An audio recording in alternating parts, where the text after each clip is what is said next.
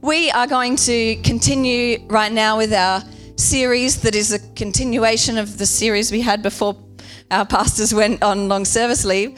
Some more of I Am Who I Am from Pastor Chris. We've been learning about Jesus and who he is. So let's welcome him right now.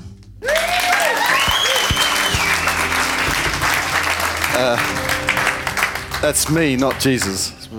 But thank you for that great intro. You guys may be seated, and you guys too. Thank you very much. I don't know what's happening. I swear I saw those two in C3 Kids the other week. And here they are up on stage. Time moves quickly.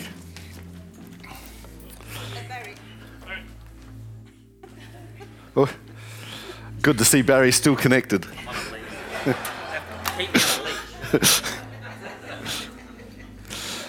Hey, who remembers the journey so far? Rhetorical question, nobody. We went through the Old Testament to discover God's plan for humanity and who God is. And we got to the point where God reveals himself as Jesus. And so to understand who Jesus is, we've discovered we've had to go right back to the beginning again and look in Genesis as to what Genesis says about the appearance of Jesus. And last week we talked about Adam and Eve and how they did a really good job of looking after the garden and stuffed up right royally, and how that God promised a Messiah to Adam and Eve. And so the next step in this deliverance program that God is putting into place jumps forward several hundred years, and we meet this guy called Abram, and he seems a pretty random choice. God just starts to talk to him. Genesis chapter 12 basically starts off verse 1. The Lord had said to Abram, and it doesn't say, by the way, glad to meet you, Abram, I'm God. It's just said, go from your country, your people and your father's household to the land I will show you. Now, how many of us receiving a text purporting to be from God would say, oh, sure, okay, let's go? You would automatically put it in the spam or whatever else, or delete it. But God didn't just stop there. He makes a promise to Abram. He says, I will make you into a great nation and I will bless you. I will make your name great and you will be a blessing. I will bless those who bless you, and whoever curses you, I will curse. And all the peoples on earth will be blessed through you. And it doesn't tell us why God chose Abram. Did he like the name? Well, obviously not, because he changed it. Was he good looking? He might have been, but the story doesn't tell us. It just indicates that through God's love and mercy, he decides to start his counter-revolution to combat the corruption and evil creeping into his creation with this guy.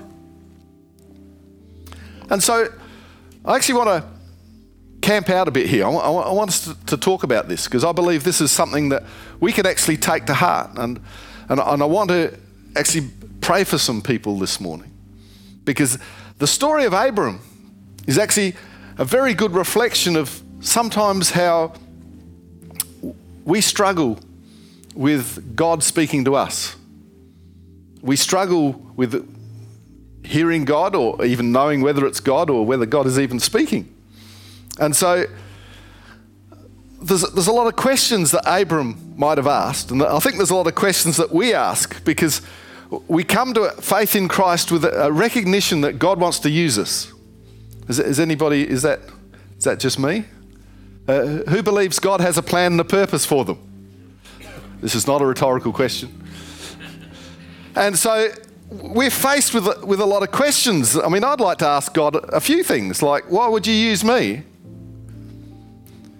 And I know some of the answers to that, because like Abram, I'm good looking and I've got a nice name. But something in the back of my mind thinks that's possibly not why God was. And then there's this, like, how is God using me? How can I hear from God? Why isn't God using me? How do I know whether he is or not? How do I know I'm doing what God wants? All of these questions, perhaps there's too many questions for one person, but I've thought all of these things. And so we struggle with this idea of, how do we know? How did Abram know to do what God had asked. And so the interesting thing here, and I think the key for us, is that Abram wasn't God's first choice. So you can breathe a sigh of relief. I mean, the first real job I got was at Flinders Medical Centre back in 1980. And I was thrilled. They actually rang me up and asked if I wanted to apply for the position, because I had my name down with an employment agency of some sort. I can't remember what it was. But I was chuffed. I thought, somebody wants me for a job. And so I went and I did the interview and everything. I got the job.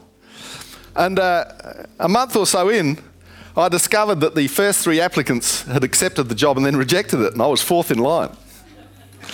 And you sort of think, well, that's sort of a bit insulting. But hey, it was a brilliant job. I was not insulted. But I wasn't their first choice. But it didn't make me any less effective at the job. It didn't make my love for the job any different.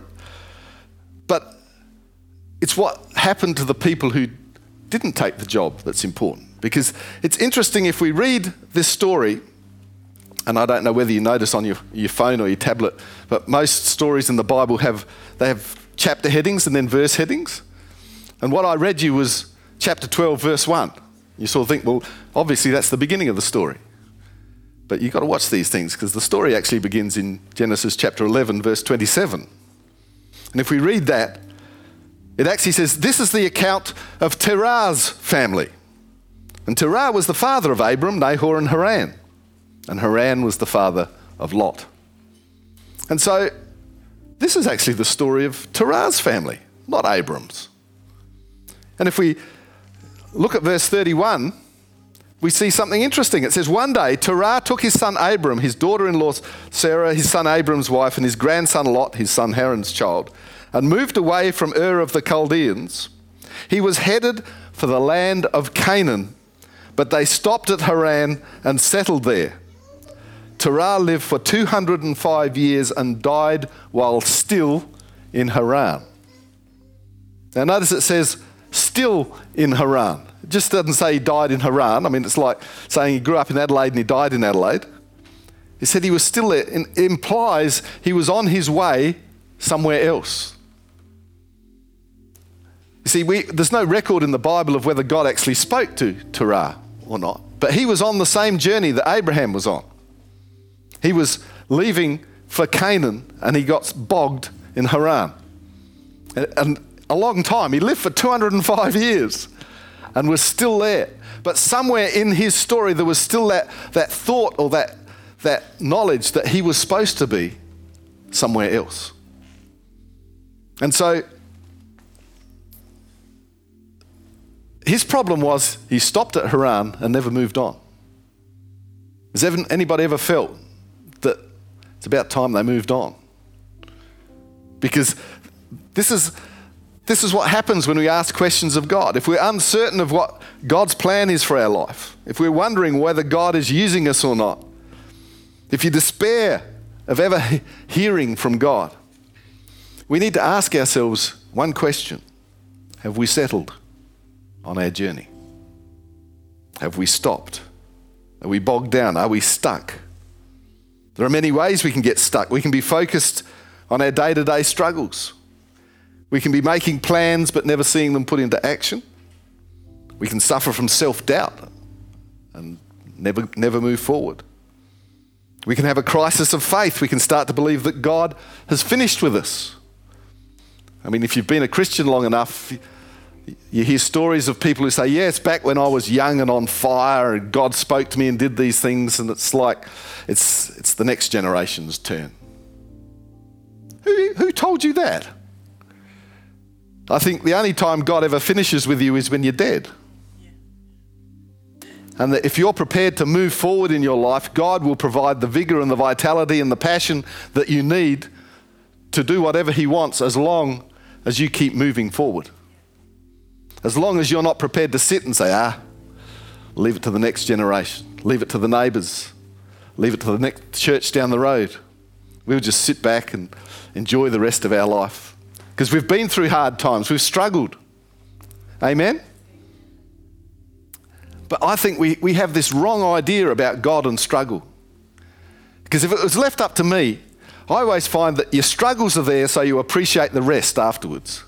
Does anybody feel like that? You know, you go through hard times, it's like, whew, that's a great story. And so around the campfire at the next holiday, you talk about, you should have seen what happened in March this year. I went through so much struggle, but this year's been a cruise from there on in. And you can talk about that event for the rest of your life. No, life's been pretty cruisy, but I remember March in 2019 was a real cracker. That was really bad. And we can cruise on that story for the rest of our life. Have you had a hard life? Yes, I've had a hard life. I remember March of 2019. But it's 2034.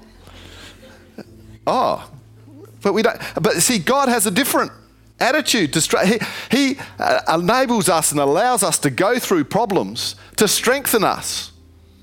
God's a believer in the gym. And what happens once you've been strengthened by a struggle? If you then relax and don't do anything, you lose that strength. God's plan for your struggles is that once you've overcome one struggle, you're strong enough to overcome the next one. None of you are looking very excited at that news. But the thing is that why build yourself up to be strong in faith, in knowledge, in the power of God, just to say, yeah, that was once. I'm just going to relax and just turn up on church on Sundays and praise and worship and listen to the preacher tell me I should be doing something else. We need to understand that if we want to hear from God, if we want to be doing what God has asked us to do, we've got to keep moving. We've got to actually keep getting stronger, keep searching for new challenges and new horizons and new things to do. Because that's where God speaks to us. If you're stuck, God is often silent. If you're in one place. And sometimes this is not your fault. Sometimes it's a question of we've struggled, we don't know where to go next. It's just that we feel we've lost our way. Sometimes we've been through life circumstances, we're ashamed of ourselves. We didn't handle the last problem terribly well. And therefore we think, well, God can't use me anymore. I've stuffed up. Hello, welcome to life. God's very premise is that when we stuff up, the great thing about his presence in our life is that if we go to him and tell him we've stuffed up, he says, don't worry, dust you off. You're all good to go. Don't worry about what happened. Move on, because I am with you. He's the God who's with us. And so before I move on, I actually want to pray for some people this morning, because it's easy to get stuck. We have those questions going around in our head. Am I hearing from God? Am I doing what God wants? Should I be doing more? Have I rested long enough after the last debacle? And so can I ask us all to stand for a moment?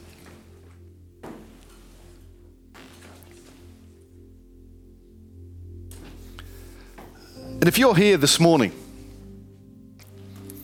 and something I've said has triggered this idea in your mind, and you're thinking, yeah, I'm stuck. I need to move forward, but I don't know how. Or it may be that small voice that I've been hearing is God, and he's telling me to do that thing that I don't want to do, that he's telling me. There may be all of these thoughts going around in your head, but let me tell you, if you want to be sure that God is speaking to you, if you want to be sure that you're on the path that God has set out for you, you've actually got to take a step. You've actually got to say, no, God, I'm not done with you because you're not done with me. I'm going to move forward. I'm going to revitalize that fire, that spirit that you've put inside me. And I'm not going to get stuck in Haran. I'm moving forward to the promised land. No matter what struggles might be in front of me, I'm lifting my eyes again over the circumstances, over the problems. And I'm going to fix my eyes on Jesus and keep moving forward because Jesus is still using me. So can I ask everyone just to close their eyes? And if that's you feel that you'd really like the impetus to move on. You don't know whether it's because God's not speaking to you or because your circumstances have ground you down. But if that's you, can you just raise your hand quickly so I can see it, so I know who I'm praying for? Thanks, guys. Okay. Pop those hands down. And I just want to pray. Let's all just lift our hands to heaven right now. Mighty God, you have named us. You have saved us. And you have given us plans and a purpose for your kingdom. Holy Spirit, right now, ignite that fire. Reignite that fire if that's what is needed. But fan into flames that faith, that passion, that drive to actually hear from you, to actually do your will and your purpose for our lives. Lord, come right now. Holy Spirit, fill us with your power and your presence. Lord, whatever it is that's holding us back, whatever it is that is shackling us to our circumstances, to our state of mind, we bind it and we break it in the name of Jesus Christ. Lord, open our ears to hear from you. Enable us to move forward. Thank you, Lord, that you fill us today with your plan and purpose for a future building and growing your kingdom in whatever path you lead us on. In Jesus' name we pray. Everybody said, Amen. Awesome. Thanks, George. You can actually take a seat if your fingers are tired or... You know that Jordan's raising money for Movember? There is one growing. So he has a Facebook page, by the way. This is a free plug. So go on there, donate some money for Movember. That'd be great. You may all be seated. We're going to continue with this story with a bit of hope. I mean, hopefully you can see that God isn't picky. I mean, the word he said to Moses when Moses asked him, who am I to go and tell the Israelites that they're freed? God said, it doesn't matter who you are. The fact is I'm going with you, and that's what's important. And the same thing is with us. We need to hold on to the fact that God with us is more powerful than anything else that we can take into life. And so if we look again at Genesis chapter 12, verse 1, we'll see that this is actually a lot of poetry. For instance, he's not going to make Abraham into a great nation. I've never seen a person turn into a nation, and God isn't actually implying that. But what he's saying, he's using poetry to say that something is going to come from your obedience, which is going to change the world. It's really quite symbolic. Now, we know, again, if I was God, Abram wouldn't have been my first pick. He'd been married for 90 odd years, and he and his wife had not managed to have kids in that whole time. And believe me, they'd been trying. And so, he's not, I'm thinking, let's pick a virile, fertile human being. Abram is not the person to pick. And so, God is happy to work with what he has. So you should be encouraged again, amen. That he's not looking for the perfect person. He's just looking for somebody who said, pick me, I'm here. So God says he's going to bless them and their families. He's going to help those who bless them and make life pretty horrible for those who oppose them. And this is great, but why? Does he just want this random couple to have a good life? What is Yahweh's ultimate goal here? And if you look at that last line, it says, all peoples on earth will be blessed through you. And so, as always, God's ultimate goal is to bless the people who hate him and the people who have rebelled against him. He's set in motion a plan to rescue them and bless them, and somehow he's going to do it through this family. And so the story goes forward from here, and the promises come true. Abraham and Sarah have a first child, and then they have a bunch of other kids. Their family becomes huge, first dozens of people, then hundreds of people, and then thousands of people. And through a crazy series of events, they end up, because of a food shortage, wandering into the country of Egypt. And you've all heard this part of the story. Everybody's watched Prince of Egypt. You know what happens in Egypt? Does everything go well for the Israelites in Egypt? No. It is a bad thing. They're doing what God has told them to do. his command was to multiply like rabbits. And the Egyptians freak out because they've got this immigrant population that's multiplying like crazy, and they feel threatened. And so they see it as a threat. They begin to kill the Israelites and enslave them and just grind them into the dust. Sounds like? No, we won't go there. And so Yahweh sends Moses to deliver the family of Abraham, and he brings them out of Egypt to the foot of this mountain. And at the foot of the mountain, the story takes a huge leap forward again, because what Yahweh did for Abraham, singling him out as a person, now he's going to do for a whole group of people and continue his commission to bless them, to make them a nation. And this is how he sets it up. So in Exodus chapter 19, verse 3, it says, "Then Moses went up to God, and the Lord called to him from the mountain and said, 'This is what you are to say to the descendants of Jacob and what you're to tell the people of Israel.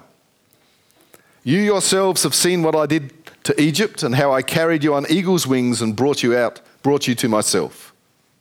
Now, if you obey me fully and keep my covenant, then out of all nations you will be my treasured possession. Although the whole earth is mine, you will be for me a kingdom of priests and a holy nation.' These are the words you're to speak to the Israelites." So you have this group of people redeemed out of slavery. They owe their lives and their very existence to Yahweh, to his grace and his mercy, and he wants to enter into a covenant with them. If they honour him as their rescuer and their creator and so on, and if they keep the terms of his covenant, what's going to follow from here? He's going to make them a nation. They're there to follow the Ten Commandments and the Mosaic laws, and he singles them out not just as another nation, but as a nation of priests. And you sort of think, well, that's weird. Why is he? What does it mean as a nation of priests? No, I don't know either.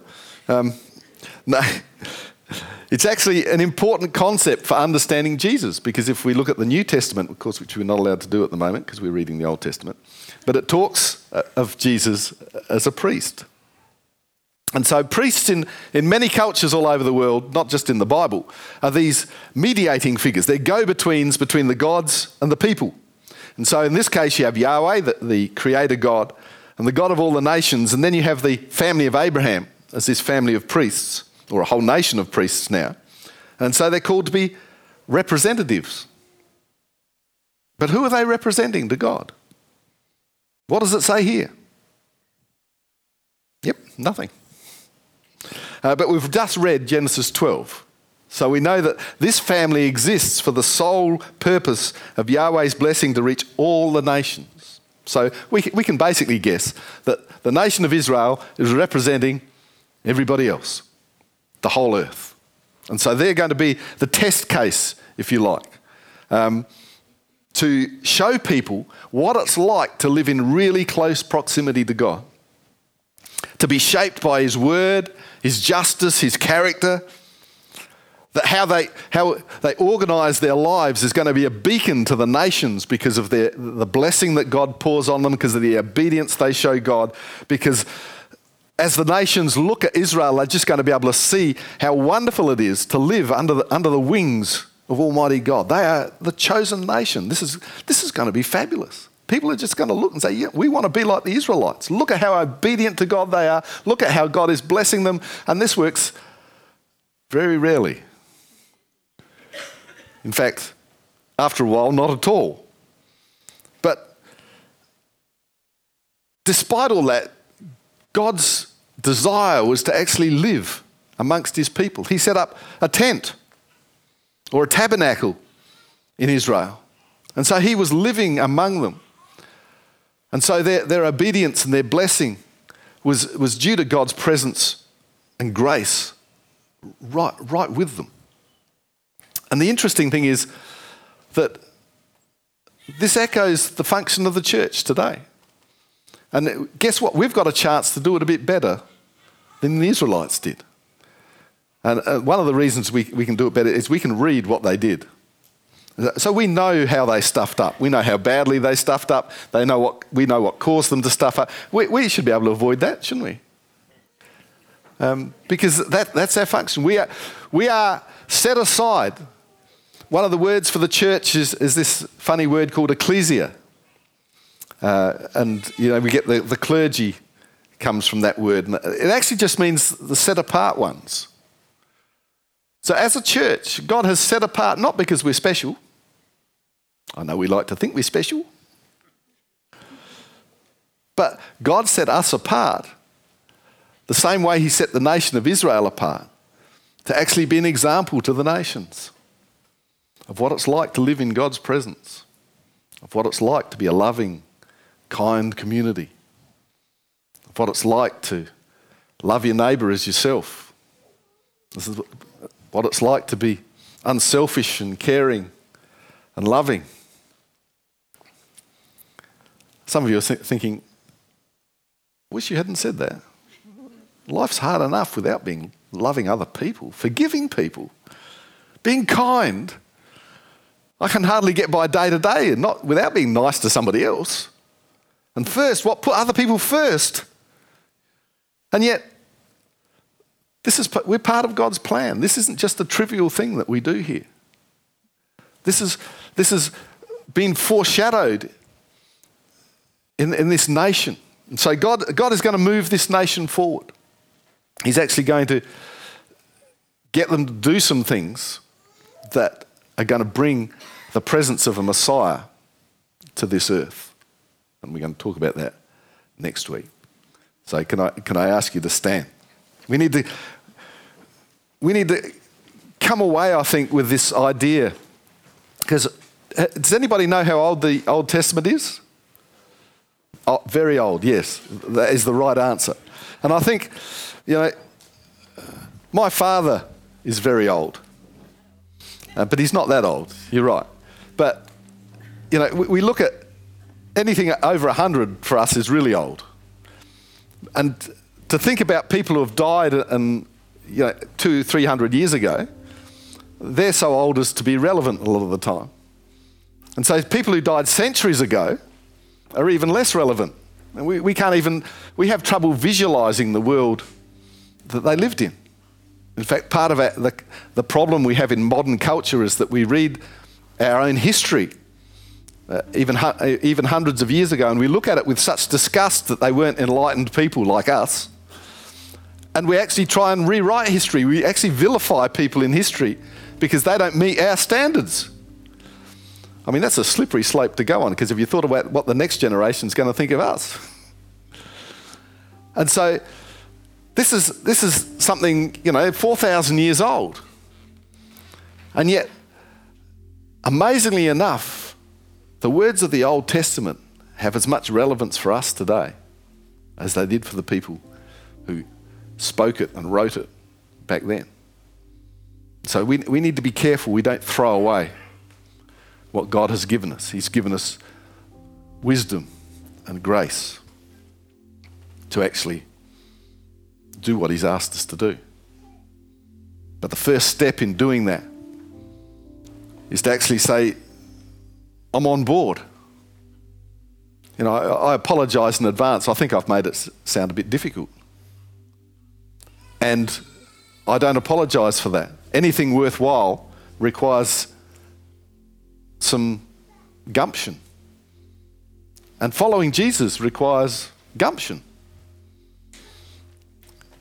But it has incredible rewards. But we actually have to make that choice. God doesn't drag us kicking and screaming into the kingdom. You must believe in me. You must be a child of God. He says the invitation is always there. But we have to take that first step. And I want to invite you here, if you're here this morning, if you've actually never taken that step of saying, I want to be a follower of Jesus. I want to be a child of God. I want to acknowledge that to the world.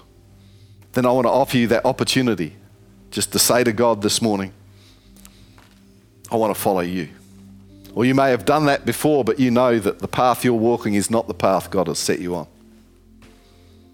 And that you actually need to realign your life with God's life. With God's cool with that. God loves to re-invite people who have drifted away from his family to set them back on the path he has for them. And so I want us to pray a prayer together. And if you're here this morning and you've never prayed this prayer or a similar one, or you need to pray it again to get your life back right with Christ, I want you to think seriously about the words you pray. Can I actually just, for a moment, get everyone to close their eyes? And if that is you this morning, if you've never prayed that prayer, or you're praying it knowing that you need to come back to Jesus, can I just see your hand? Can you just raise it while nobody's looking around so that I know who I'm praying for? But we'll all pray, thank you. I see that hand. Anybody else? We'll all pray together. Because I think it's great, even if you are closely connected with God today, to remind ourselves of that bond. Okay, can you open your eyes and just pray after me? Dear Lord Jesus, from this moment on, I turn away from my old life and I turn to you for a new life as your son or as your daughter. I now proclaim that I am a child of God. Through your grace and through the sacrifice on the cross, I am now able to be a child of God. I accept your invitation. From this moment on, I am yours. Thank you, Jesus. Amen. Awesome. I'm going to hand back to Kirsty to close the service this morning. Thank you all. Thank you, Pastor Chris. Awesome. Yeah, you can clap.